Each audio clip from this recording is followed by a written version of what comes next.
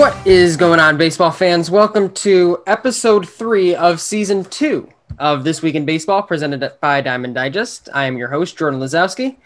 Got a great crew on tonight. Another great Diamond Digest crew of Sean Huff, Matthew Penn, and Quinn Mortimer. We've got a couple new faces for this season. And I think, Quinn, you're a brand new face for This Week in Baseball in general, aren't you? Yes, I am. All right. Well, welcome on, gentlemen. How are we doing tonight? Doing well. Pretty good. Gonna complain. My fantasy team got ruined by Hyunjin Ryu today. So I think my fantasy team got saved by Hyunjin Ryu today as well, because he was against me. So I think we were on opposite sides of that though today. But Sunday night, last game before the end of the week. So happy to get bailed out there after a less than stellar week. But we've got a lot to talk about on this episode outside of fantasy baseball too. We'll do our usual standings updates, and we'll let each of our panelists here talk about what they saw this week, what they really want to highlight from around the league. We'll talk a little bit about Madison Bumgarner today. I'm sure we have some interesting opinions on what happened in that game. We'll do our usual 7th inning stretch. We're talking about everything from early hot streaks to the Oakland A's to Super Leagues. So we got a little bit of everything today. We'll end with our what to watch for, as we always do. So let's just jump right into it. Standings update from around the league. So if the season ended today, in the AL, the Red Sox would win the East. The Kansas City Royals would win the Central. The Oakland Athletics, after their incredible winning streak, would win the AL West. The two wild card teams out there would be the Seattle Mariners and the Chicago White Sox. So for the first time, my White Sox would be in the playoffs. In the NL, the Mets would win the NL East. The Brewers are at the top of the NL Central, and the Dodgers at the top of the NL West.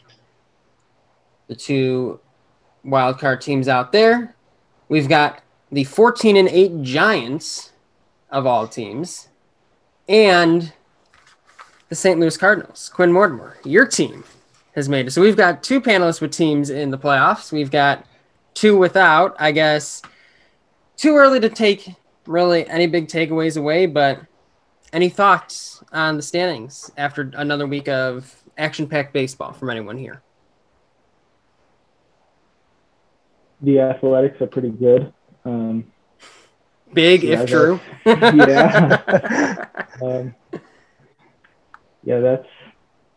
Winning what was it, 13 games? Yeah, that's pretty impressive. That's a good way to get into a playoff spot. To say the least. And the Oakland Athletics are going to be a team we talk about in a little bit, but no way to salvage a 1-7 start other than winning 13 straight ball games, really getting yourself into it. Let's jump into around the league in 60 seconds. Each of our panelists give us what they saw around the league, what they really want to highlight. If you did not watch all games this season so far this week, and you likely couldn't, here's what you missed. And we will start with noted Nationals fan Matthew Penn. What you got for us this week? So I'm going to start with pitching, or more specifically, pitchers. And we saw some great performances on the mound. Looked at DeGrom, I think it was 15 strikeouts, and then the game before that, he had 14 strikeouts. I don't know if that was this week, but his whole stretch has been insane. Today, both the Diamondbacks pitchers, 7 innings, both games, but 1 hit for Gallen, none, like you mentioned, for Bumgarner. And then at the plate, too, some pitchers doing some damage. You saw Logan Webb with his 109-mile-an-hour triple, had 2 RBIs. DeGrom had a couple of hits also at the plate, helping himself get an RBI. Joe Ross was an RBI. So had to give a shout-out to those pitchers doing on both sides of the plate, on both sides of the field. Before, we'll get to you again. We got some stuff to talk about. I heard about pitchers hitting and stuff like that. We'll get to you, though. I want to make sure our other 2 panelists here get their opinions in on their around the league in 60 seconds. We'll go with Sean Huff now. Give us your recap. I'm going to go to the pitchers too. One of my favorite things to do throughout the season is continually update my starting pitcher power rankings. And we're at the point where I'm starting to adjust a little. The top three is staying firm. The top three are DeGrom, Bieber, and Cole in some order. No one's even really close to them. But Corbin Burns keeps dominating. He refuses to walk anyone. He strikes out. He's struck out 40 so far this year, is it? He's probably up to number 4 at this point. We have a lot of guys falling down the list, though. Burns made a huge jump. But we have Dinelson Lamet, who had top 10 preseason, leaving his first start after 2 really good innings. Hyunjin Ryu, I already said, left early today. Giolito, I'm not too worried, but he did give up about 30 runs in an inning. Hey, he's on my fantasy team, too. Scherzer, I don't know how his stuff is diminished, but he keeps being really good. So I think that's something that I'm really keeping my eye on, is updating the top 10 about monthly now. Sean, you might be the first person to ever find themselves starting with negative points for 7th inning stretch. Giolito, that's always a sore subject with me. I woke up Monday morning to find myself at negative 10 points in fantasy. Yeah, that was not a start that anyone wants to remember. Hopefully, when he's back on Tuesday, that'll be a little bit better for him. I hope. Ben Mortimer, what do you got over there? So something I found interesting personally is Yadier Molina, the oldest position player in the NL, leading catchers in WAR and weighted runs created plus, and I think slugging as of last night. Yeah, that's something I'm enjoying seeing. I also thought that Jacob deGrom, his start to the season is historic, and this is coming off 3 straight Cy Young finalist finishes. So, yeah, I think he's making a good case for himself, like for the Hall of Fame someday, possibly. Also, Tatis hitting a home run off of Bauer and then covering his eye, like mocking him after he hit a batter in spring training doing the same thing. I think that was pretty funny, and going forward in the next few months, I think that will definitely make that rivalry more exciting. And also the All-Star Game logo just got revealed, and I think that looks really good. I think it's one of the best logos that they've had in quite some time. So yeah, that's what I got. I actually love the logo too. I'm glad you brought that up. That is a fantastic logo. And I think between the three of you, you kind of all pointed out, I think, what I was thinking about this week too. It was yet again the week of the pitcher. It was another week where pitching dominated, and, you know, it's incredible the early season results we've seen from pitchers, especially coming off of a shortened season. All the questions were surrounding, you know, what are pitchers going to look like early on as they adjust and start thinking about throwing 162 or playing 162 games again. So it's been pretty fascinating to see some of these performances. And along with those performances comes our 3rd straight week of a pitcher completing a game, giving up no hits. And I have to use the phrasing wisely, because technically it is not a 3rd no-hitter, because Madison Bumgarner, in the 2nd game of a 7-inning doubleheader today, Sunday, recording this, you're listening to it on Monday, he threw 7 innings and gave up no hits. Major League Baseball does not currently recognize that as a no-hitter. My question, and I'll ask each of our wonderful panelists here, should that be a no-hitter? And we'll start with Sean just really quickly. So what do they do if a game gets rained out? That's kind of what this hinges on for me. If this was going to be a 9-inning game and Bumgarner had given up no hits through 7 innings, and all of a sudden a hurricane hit, the rest of the game was canceled, would it have been a no-hitter? I don't know what they do in that case, because I couldn't find any records of that happening. But I have to assume they would count it. They never made a distinction before last year, before the doubleheader rule, that wouldn't count as a no-hitter. So it probably did happen at some point. even though I couldn't find any record of it on StatHead or anything. So yeah, it should definitely be a no-hitter. I'm glad it's not. I don't like Bumgardner, but it definitely should be. I love your like really well thought out point. It's like, I don't like them, but I guess it should be. Matthew, your thoughts? I think if we're gonna play 7-inning games, and just a little shout out for myself, I have an article coming out probably the next couple days about the 7-inning rule and how I don't like it. So go to diamonddigest.com for that in the next couple days. But if that is a rule that is going to stick around, if you throw a complete game and you give up no hits, it's a no-hitter. Yes, I know the argument, how many no-hitters, perfect games are broken up in the 8th or in the 9th, 2 outs in the 9th, whatever. That's the hardest outs to get. But they didn't have that opportunity. They have, you got to play whatever's in front of you. That's what they say. And that's the opportunity they're given. They're given a 7-inning game. They went out there, and they didn't give up a hit for the entirety of the game. So I don't know what more you can ask of them. Interesting. Quinn, any thoughts to add here?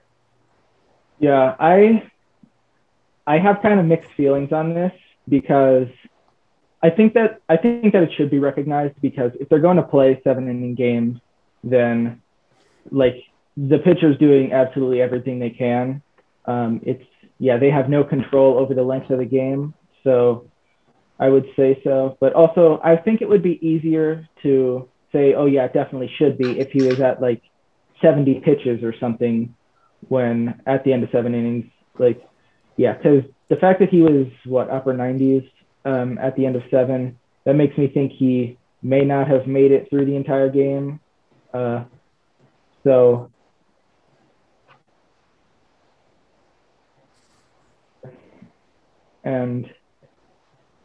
also, I believe it's not considered a no-hitter if a pitcher on the away team throws one, or gives up a run during a no-hitter, but then the home team doesn't bat in the 9th inning. I don't believe it's considered a no-hitter in that scenario. So, But then also it's not considered a no-hitter if it's lost in the 10th or 11th inning. So, yeah, I think there's just a lot of weird rules surrounding them.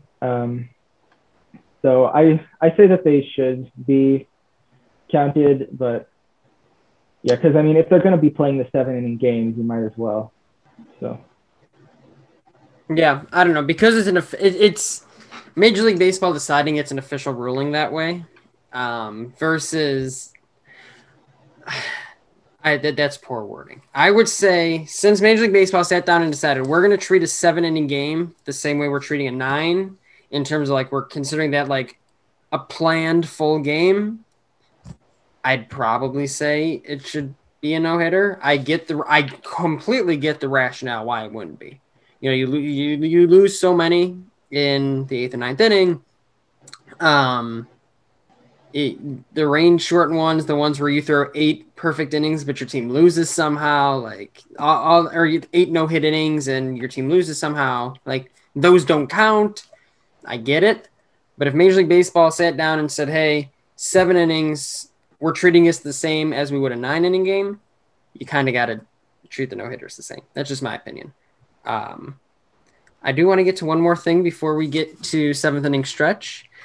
Matthew Penn, I would like to hear your thoughts on pitchers hitting, because I've heard, I have not read them yet. I've heard you have some interesting takes on this topic, and I felt they were relevant given your around the league in 60 seconds today. Right. So that the argument has been, changed a little bit by some other people around trying to change the words, but essentially I just don't like the DH. Okay. I like the National League game and keeping it like that for various reasons. And it's not necessarily that I like watching pitchers hit, although it is, I'll admit, it's fun when a pitcher gets a hit or hits a home run or whatever, but that's not the reason why. It's not that, I want to see them there. It's just one of the reasons is, every other player on the field has to play defense, has to bat? Why is a DH different? Why is a pitcher different? And then also just some of the strategy a little bit at the end of the game where you actually have to use your bench and some of the things like that. Be careful when you pull your pitcher, and which you don't really have in the American League game. So that's my thoughts on the DH. Interesting. I don't know. I feel like those are pretty standard opinions to have. I think that's completely fair. I don't think there's anything wrong with it. I don't agree with it personally. I've watched too many of my team's pitchers go up and look like I would if I were trying to hit in the major leagues. I feel that if you specialize in something for long enough, you might as well just keep specializing. But hey, I guess apparently people have taken your opinions and kind of run with them and made them their own, because I don't think those are that out there, to be honest with you. I think those were perfectly valid opinions. So not that I'm the arbiter of valid opinions, however. Yeah, thank you. I have received some unnecessary hate for that. So nice to hear. What I am the arbiter of is the point system in 7th inning stretch, the completely arbitrary system where I ask 7 questions, we get our panelist opinions, and I award points based on pandering, based on what I'm feeling that day, whatever it might be. It's a fun game. I enjoy listening to the arguments, and we're going to jump right into it now. Let's start with inning number 1. So we're about 20 games into the season for most players, for most teams, and it's time to start asking some questions on some players, specifically hitters. Which hitter's hot start are you buying into? And which one do you think will fade quickly? We asked this about teams last week. We're asking about hitters this week. We will start. You know what? We're going to put you on the spot. Quinn Mortimer, your first 7th inning stretch. I'm putting you on the spot. What do you got? All right. So a hitter whose hot start I'm buying into is Vladimir Guerrero Jr. I think that, when he came up, that was one of the most anticipated debuts since Bryce Harper, probably. And he was decent for a while, but now it looks like he's really starting to put it together, and just like in his underlying numbers are there. He's hitting well. He's just all around performing at the level that everybody thought he could when he first came up, and for about a year or two before he came up even. This one, and then the hot start that I'm not buying into as much. I've got this one is not completely unbiased, but I'm going to go with Adolis Garcia because his walk rate is pretty low. And he's really been a 3 true outcome hitter so far.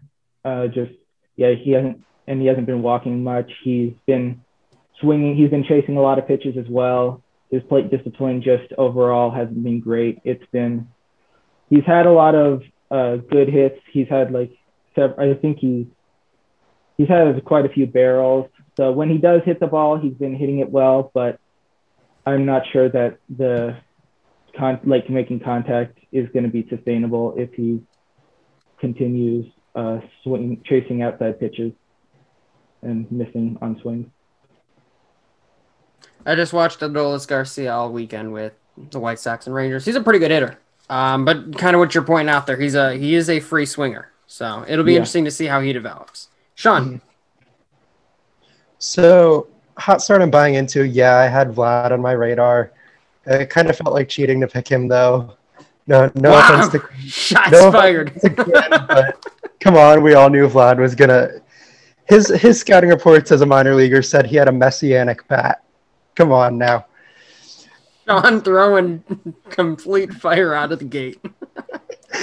On the same token, I wanted to pick Jesse Winker. I think we should really pay more attention to him, but he's hitting the same as he hit last year. He's getting a little less attention this year. So I'll take Brandon Nimmo for a hot start guy. He's somehow walking even more. He's always been a huge walk rate guy, and now he's walking more. He's hitting the ball a lot harder. His hard hit rate this year is up to over 40%. He's only done that once in his career. And his exit velocity is at a career high. His barrel rate is also at a career high. His xWOBA is still, it's still a lot lower than his WOBA, but his xWOBA is 383. That's really good. He's not going to end up, he's at a 188 WRC plus right now. He's not going to end up there, but 150 for him is definitely reasonable.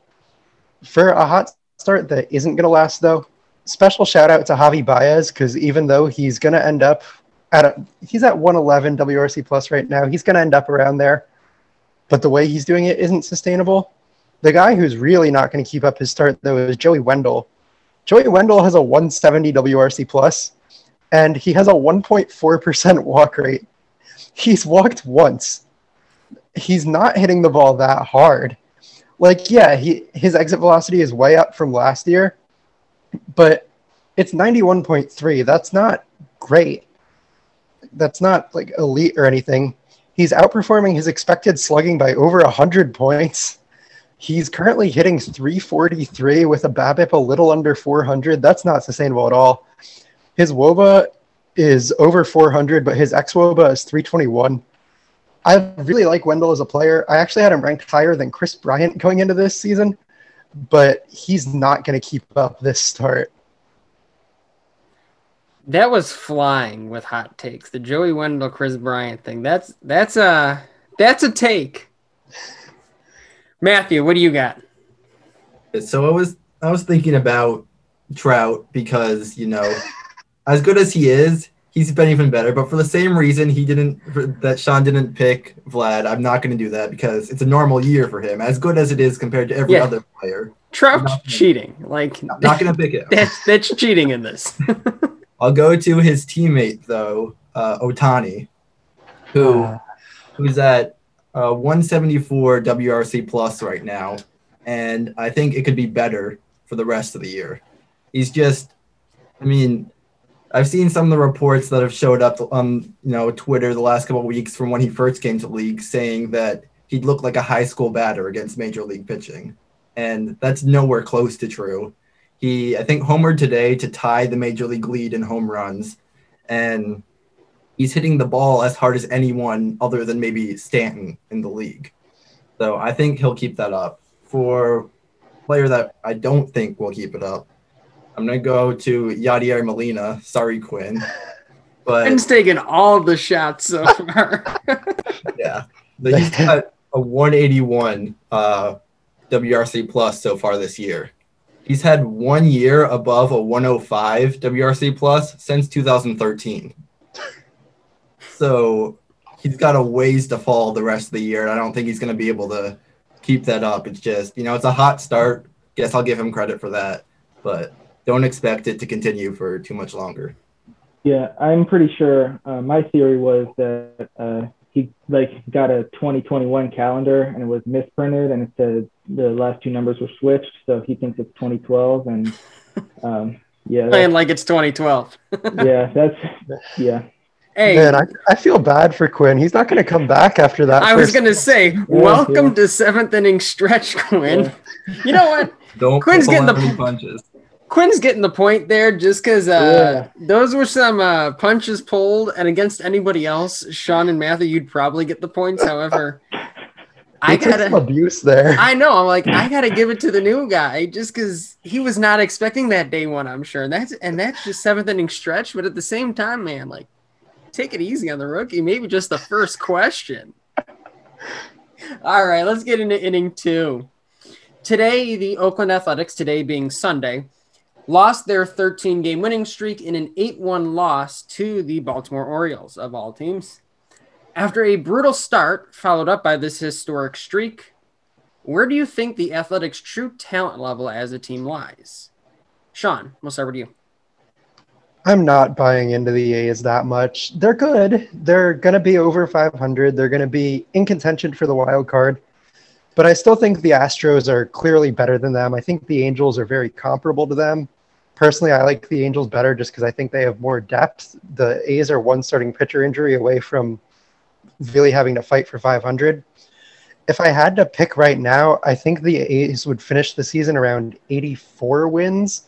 Fangraphs has them at 87, which, if you can guarantee their health, but if Luzardo or Bassett goes down, then they have Mike Fiers in their rotation, and he's not very good. They don't have a plethora of starters to call upon. We don't know if Trevor Rosenthal is coming back. If Olsen or Chapman has to miss even a week, that's a huge loss. The A's are good. I don't think they're a playoff team, and I don't think they're winning that division. Matthew. Yeah, I agree with most of that. They're 6 games above 500 now, 13 straight wins, and their run differential is -2.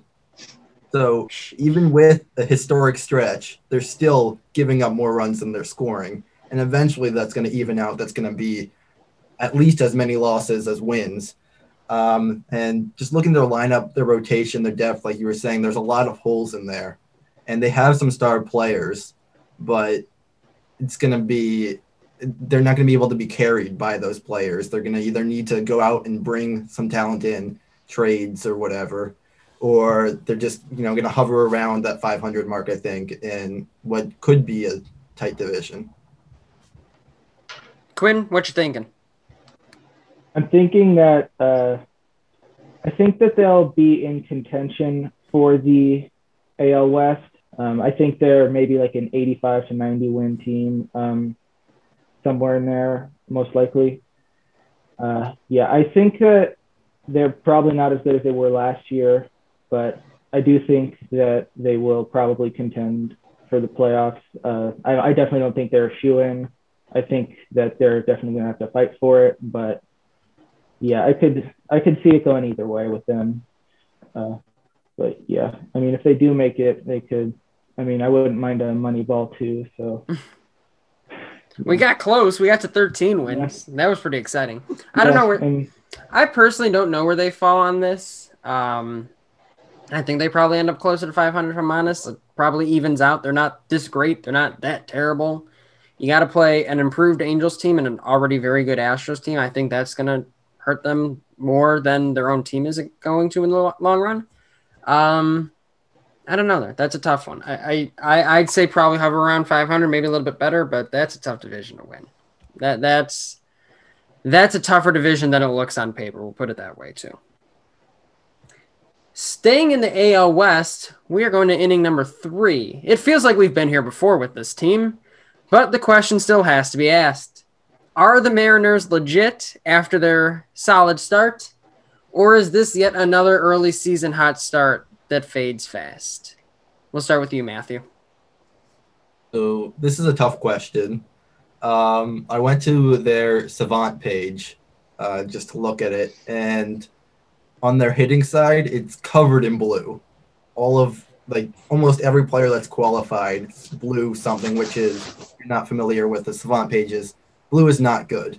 That means you're bottom 10 percentile or worse usually in whatever that stat.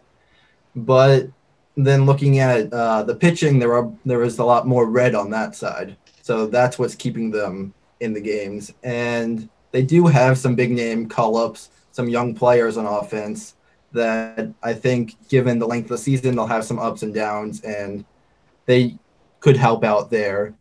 If it weren't for the A's run that we just talked about, they would be in first place in the AL West. So I think they'll be competitive at least throughout the year. Whether they get that playoff spot, I'm not sure, because same reason we're talking with the A's, they're going to have to play the improved Angels, the Astros, who are always good. But they're definitely going to be right there in October, I think, this year. And it could be the year they finally break through. Quinn? I think that they are I think they're trending in the right direction, just like as a team in the past few years. I think that they are still maybe a year or two away from it really panning out the way that they hope to do it. But yeah, like looking at their hitting, their hitting hasn't been great. Yeah, their pitching has mostly been what has been helping them out so far. And yeah, they're obviously probably not going to win the AL West.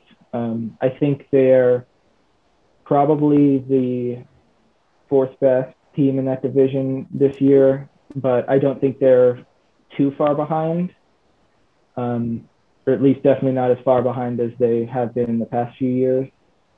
So yeah, I don't think that this is going to be the year that they put it together, but I think that they're going to make improvements to set themselves up to contend in coming years. And Sean, what you thinking? Yeah, they're not making the playoffs. They're not better than the Rays. They're not better than whichever of the Twins and the White Sox doesn't win the Central. They're not better than the Blue Jays. And they're probably not better than 3 of the teams in their division. But they're decent.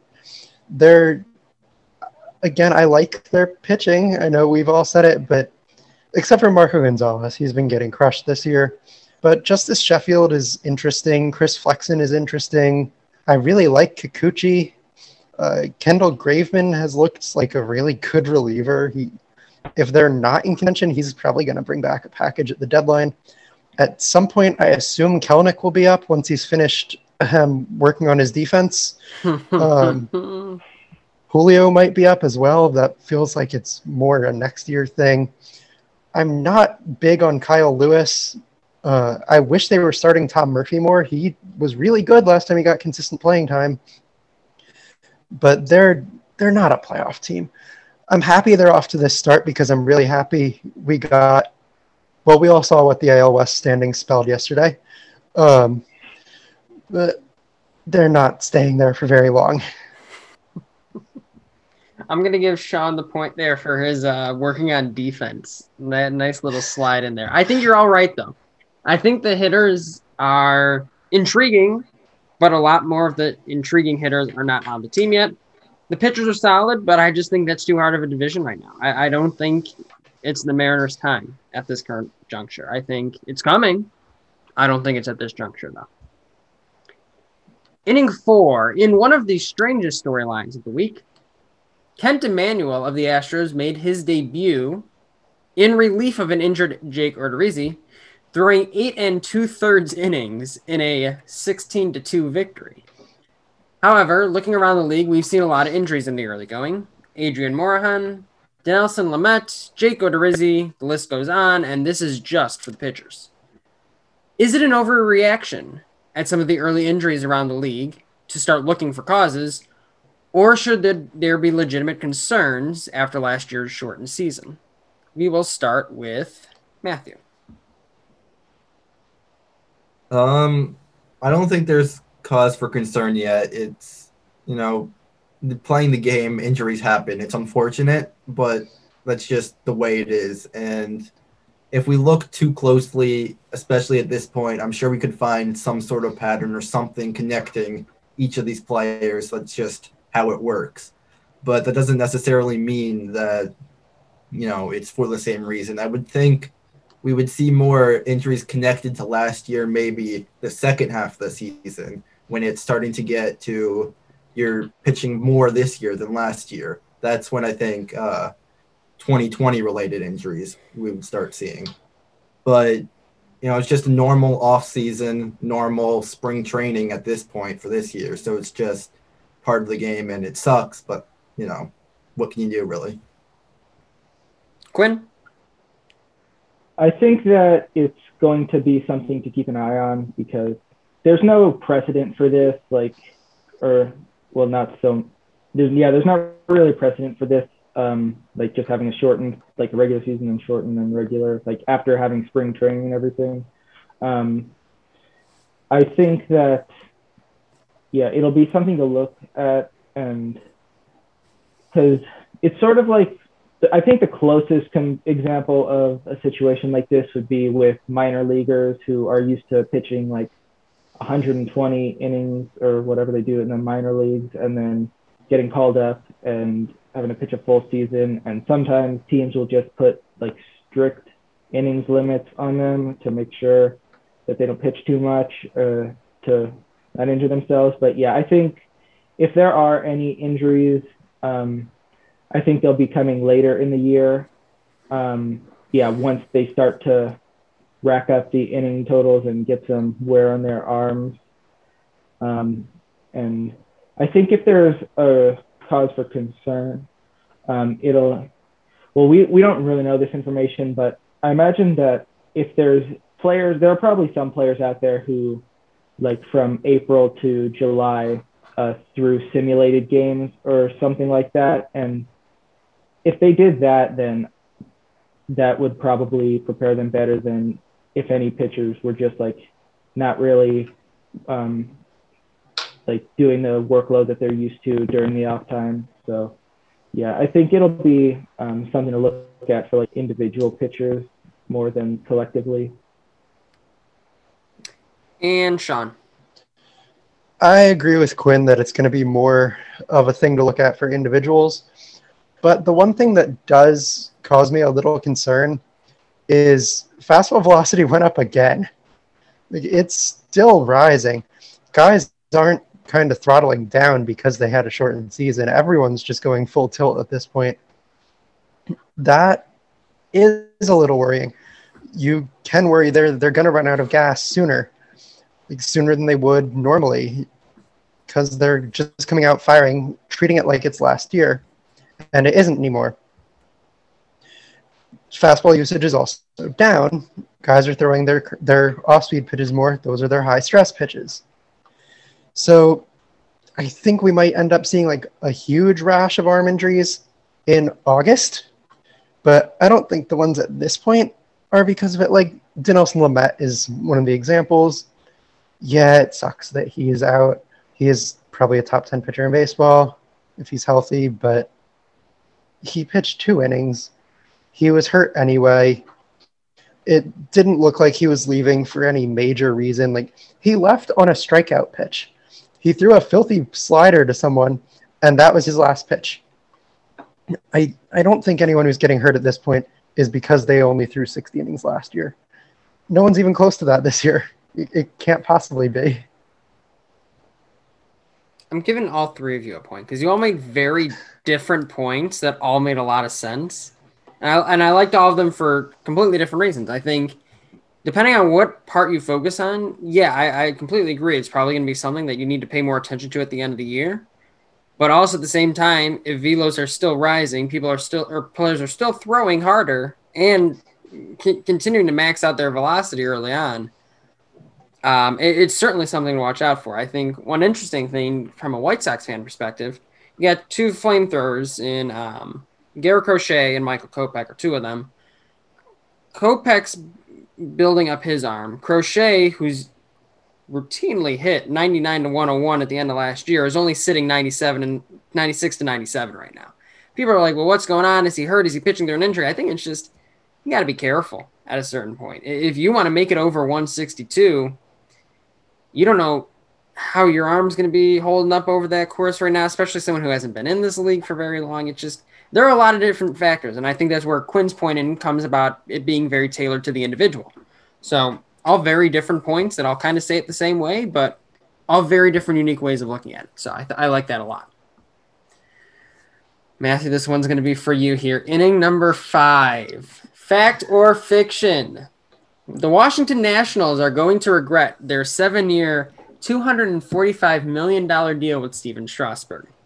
Just to give a little context, Strasburg left his last start. He has only pitched 15 innings with the team since signing that long-term deal. I guess I can start with you, Matthew. Let's hear what you're thinking. I wonder what you're thinking. I can probably guess, but go ahead. All right, so I'll start 100% fiction. Shocker. Yeah. Right. I'm going to focus a little bit on your word regret there.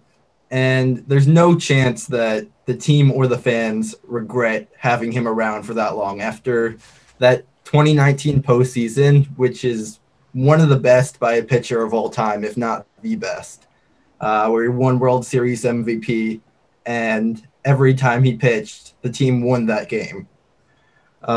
He's been DC his whole career. He one of the most hyped debuts, and he lived up to the hype in that debut of our lifetimes, if not longer. And so that's why keeping around, you don't have a problem keeping him around, but you don't pay a contract in the baseball sense for what somebody has done. It's not a reward for what they've done. It's what you want them to do in the future. And in that sense, I still think it was a good idea, but less so at this point because of the missed years to injury. And it's unfortunate. I thought, I was hoping he'd be healthy coming into this year, obviously. If he was, I think he's a top 10, if not top 5 pitcher in baseball. Like you said, he's only pitched, 16 innings, I think, since the 2019 postseason.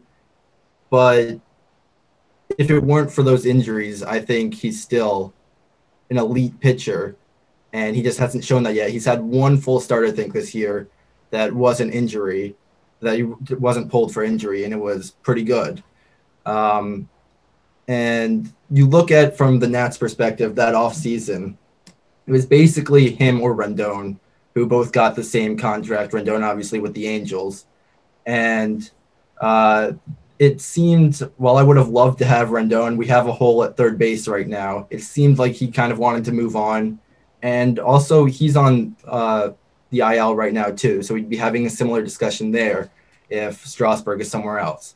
So overall, I think there might be, not quite the value of the deal in terms of production in those 7 years. But overall, it's 100% not going to regret giving him that money. He keyed in on the way I phrased this sentence and decided to play it off of that. That was smart. That was well done. I like that. Sean, what do you think? I'm going to thank Matthew for bringing up the Rendon factor because I was going to focus on that too. So I have pulled up on my screen the Fangraphs article from when Strasburg signed. They used the ZiPS system to say that a suggested contract for him would have been 7 years, $241.8 million. So really, really close to what he actually got. But in that projection, he was throwing 190 innings in 2020 and 180 innings in 2021. And he was producing about 10 WAR, little under 10 WAR in those 2 years combined. And Matthew, I'm sorry, he's not putting up a 10 WAR season this year. So that alone is going to make it a contract where he isn't worth the value, but I'm willing to give him a pass there. Maybe if 2020 is a normal season, maybe it goes differently. So I'll give him a pass, but there's the Rendon factor. Rendon is, at this point, the much, much better player. I know he's hurt right now, but Rendon is a top 10 player in baseball. He's either 1 or 1A as shortstop, third baseman between him and Jose Ramirez. And the choice was sign one of them. The Nationals offense is terrible.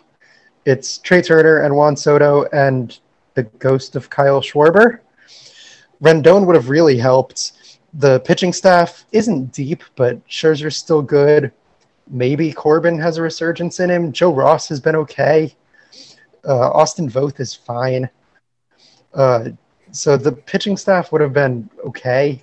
The offense, they could really use Rendon. I think it's a fair argument. Quinn? Yeah. Obviously, you're gonna like giving a contract that big to a World Series hero for you. That's going to be different than giving it out to some free agent. There's a longer leash, I think, with Strasburg than there would have been if he signed with a different team that didn't really have a detachment to him. Going from first overall pick to World Series, you're the first ever to do that, I believe. And then, in terms of just the contract itself, over 7 years, when he's 37 years old, and in 2026, I don't think he's going to be very good. That's probably not the hottest take out there, but yeah, I think it's mostly about if he I don't think he's going to pitch worth $245 million over the duration of his career. But I do think it's more about with all contracts, it's about right now more than it is 5 years down the road. So yeah, if the Nationals stay competitive and make the playoffs and make another run with him, obviously yeah, it'll just depend on how big of a key he is in the next couple seasons, because I don't think what we've seen this year is what he is, because like his velocity like has looked all right. Like it's looked pretty similar to 2019. He's getting hit harder, but like overall, it doesn't seem like he's made any huge steps back in any like specific, like anything specifically like that. So I think that he's going to come back and be pretty close to the pitcher that they thought he was when they gave him that contract. But yeah, I think he'll come back and be all right, and it'll just be more about if he can win for them right now. I'm going to give Sean and Matthew the points because they both kind of picked up on what I was going for. Would you have rather given the money to Rendon? Nicely done tackling it for both of you. I don't know. I think regret is harsh because regret implies it should have never happened. I think the better question probably would have been Rendon or Strasburg, but you both answered it pretty well. I can't say I didn't word it a specific way because I knew noted Nationals fan Matthew Penn was going to be on here. I may or may not have done that, but it's a decent question, and hopefully that he'll be able to start throwing again. It would be nice to see him be able to add some stability to the Nationals rotation. Inning 6. Crazy stuff happens in baseball on a nightly basis. Give the fans one wild stat line or quote-unquote crazy but true oddity that occurred this week that they should know about. Best one wins. We will start with Sean Huff. This is one of the best things I've ever seen. Now this was entering today. I will say today he went 0 for 3 with a walk. But from April 18th to April 24th, Carson Kelly played in 5 games. He had 22 plate appearances. In those plate appearances, he slashed 214, 500, 857 for a 238 WRC plus. And here's the best part. He had a 0 BABIP. He had 3 hits in that span, and all of them were homers. He also walked more than a quarter of the time. 27.3% walk rate. That's, by the way, a 643 isolated power. And since he's a catcher and he gets the positional adjustment, that's a full half WAR in 5 games for Carson Kelly. Carson Kelly is going to start the All-Star game for the National League. Carson Kelly's having himself a start. I love this. 0 BABIP, still in that in a 7-day span, had the 9th best WRC plus in baseball with a 0 BABIP. Matthew, can you top that? Okay, so I heard this on the Padres broadcast. I think it was last night.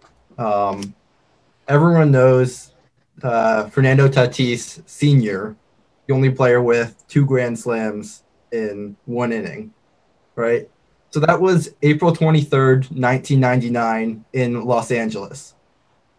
You might remember that 2 nights ago, April 23rd, 2021 in Los Angeles, Fernando Tatis Jr. was playing there, and he hit 2 home runs in that game.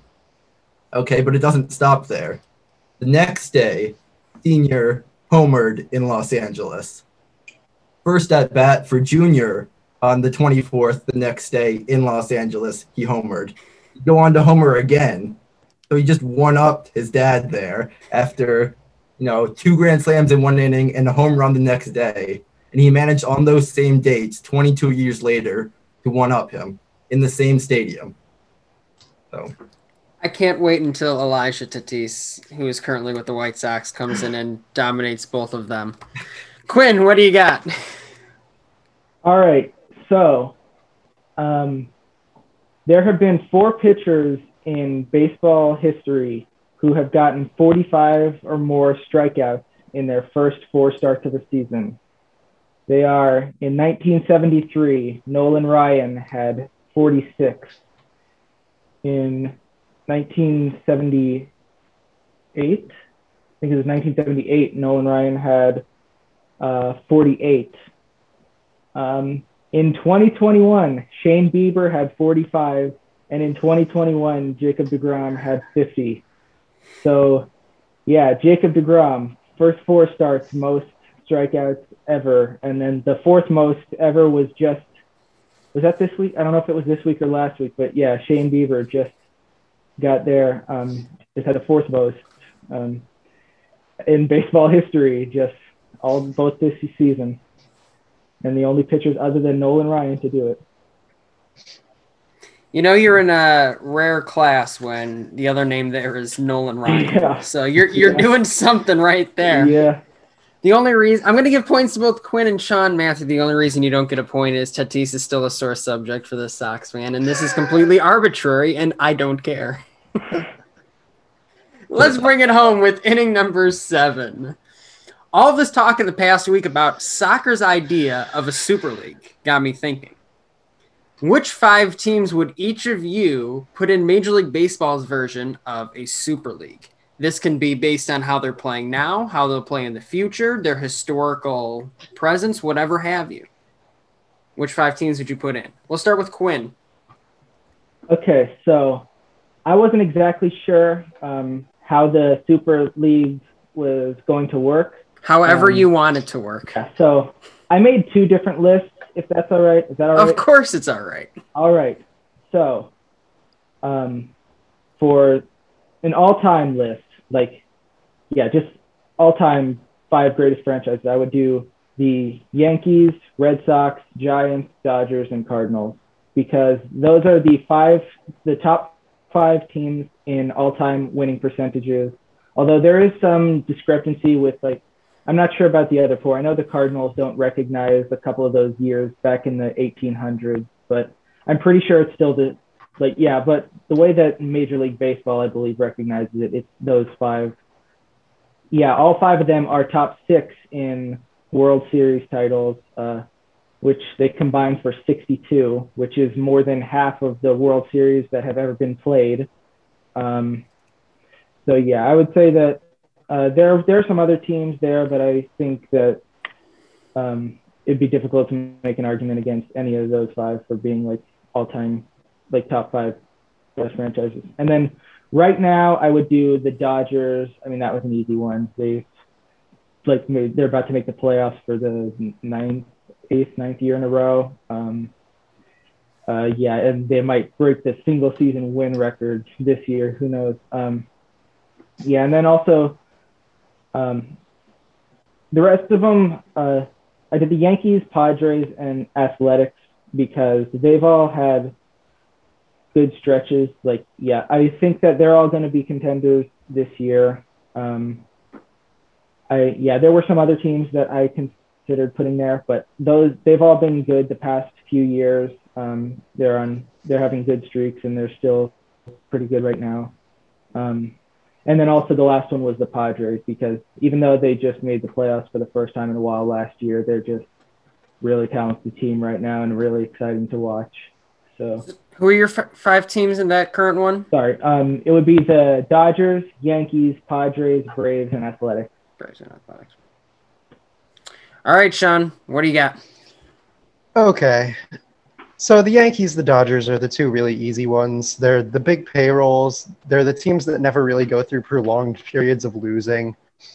And by the same note, the Cardinals are kind of that, but the light version. They're never bad. They're not going to run out a $300 million team. But when you're projecting them every season, you can just say 85 wins and call it a day. Now, I'm with Quinn where I'm really tempted to just say the Cubs and the Red Sox just because they're the brand name teams. But there's kind of a catch. If you're starting a new league, you want your teams to be good right away, and you want them to stay good. So for that reason, my 4th team is, even though they're polar opposite to the Yankees and the Dodgers, is the Rays, because the Rays are really good now. They're probably going to be a wild card. They have the number 1 prospects likely of all time, the only guy to get an 80 future value. They have how many top prospects? The Fangraphs list had to go out to like 70 guys just because their system is so deep. They're going to be good for a while. So they're the fourth team. And then, again, Red Sox and Cubs are tempting. And I swear I'm not pandering here. I'm giving it to the White Sox. I think you need someone in that big market.